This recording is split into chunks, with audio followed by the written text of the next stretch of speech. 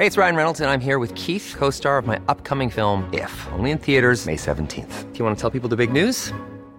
All right, I'll do it. Sign up now and you'll get unlimited for $15 a month and 6 months of Paramount Plus Essential Plan on us. MintMobile.com/switch. Upfront payment of $45 equivalent to $15 per month. Unlimited over 40 gigabytes per month. Face lower speeds. Videos at 480p. Active Mint customers by 531.24 get 6 months of Paramount Plus Essential Plan. Auto renews after 6 months. Offer ends May 31st, 2024. Separate Paramount Plus registration required. Terms and conditions apply if rated PG.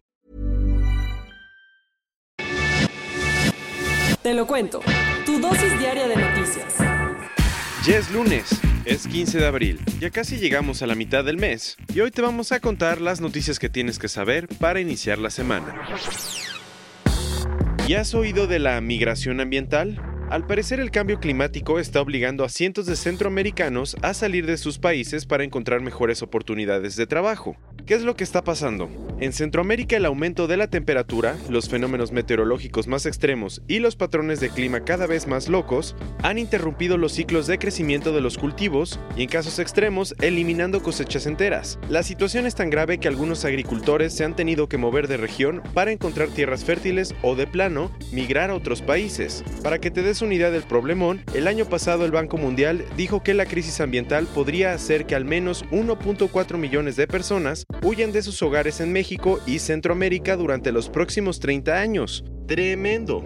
El caso de Honduras es uno importante porque ese país, que ve migrar a miles de personas, tiene un pequeño dilema. Los productores de café, uno de los cultivos estrella, han disminuido un cuarto en los últimos 10 años, de 12,000 a 9,000. Los cafetaleros son los que más han luchado por adaptarse al cambio climático. Por ejemplo, han aprendido qué especies son más resistentes a la plaga y a la sequía, y han empezado a cultivar otros productos como cacao y aguacates. ¿Hay alguna solución a la vista? Pues aunque por años Estados Unidos había ayudado a los agricultores centroamericanos con decenas de millones de dólares, Donald Trump prometió hace algunos meses que va a cortar toda la ayuda externa a Honduras, Guatemala y El Salvador. Con esta decisión, el peso recae en las iniciativas no gubernamentales y en empresas como Starbucks, Tim Horton, que han generado proyectos para ayudar a los agricultores y asegurar que sigan produciendo café.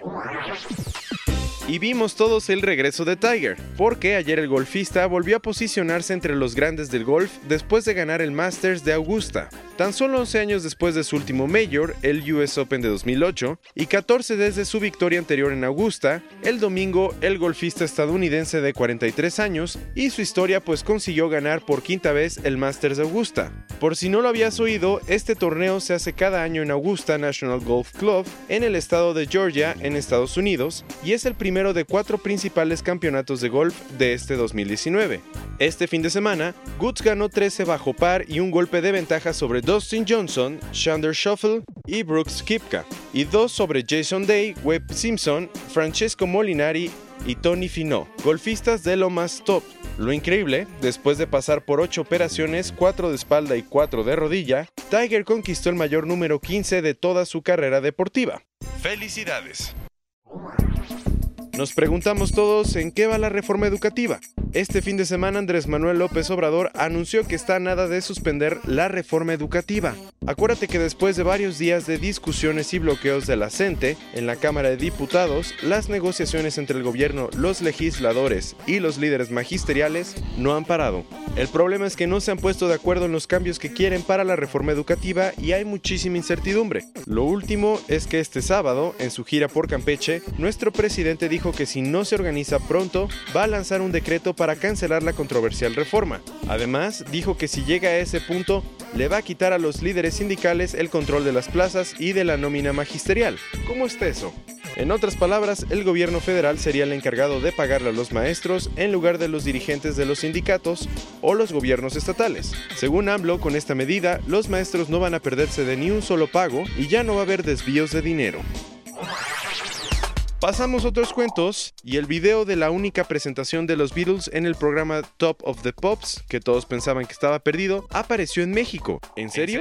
Sí, resulta que un coleccionista mexicano tenía guardada la canción de 11 segundos en la que la banda británica toca la canción de Paperback Writer en 1966 en el programa musical de la cadena BBC. Para que te imagines lo importante que es este video, el British Film Institute lo va a proyectar como parte de su programación el próximo 20 de abril.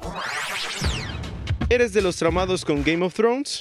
Esta noticia te va a encantar, pues los estudiantes de la Universidad Técnica de Múnich crearon una aplicación para predecir qué personajes de la serie de HBO tienen mejores posibilidades de reclamar el peleado Trono de Hierro. La app busca información sobre cada personaje en internet para luego procesarla por algoritmos de inteligencia artificial y evaluar las posibilidades de sobrevivencia de cada uno. ¿Listo para el spoiler?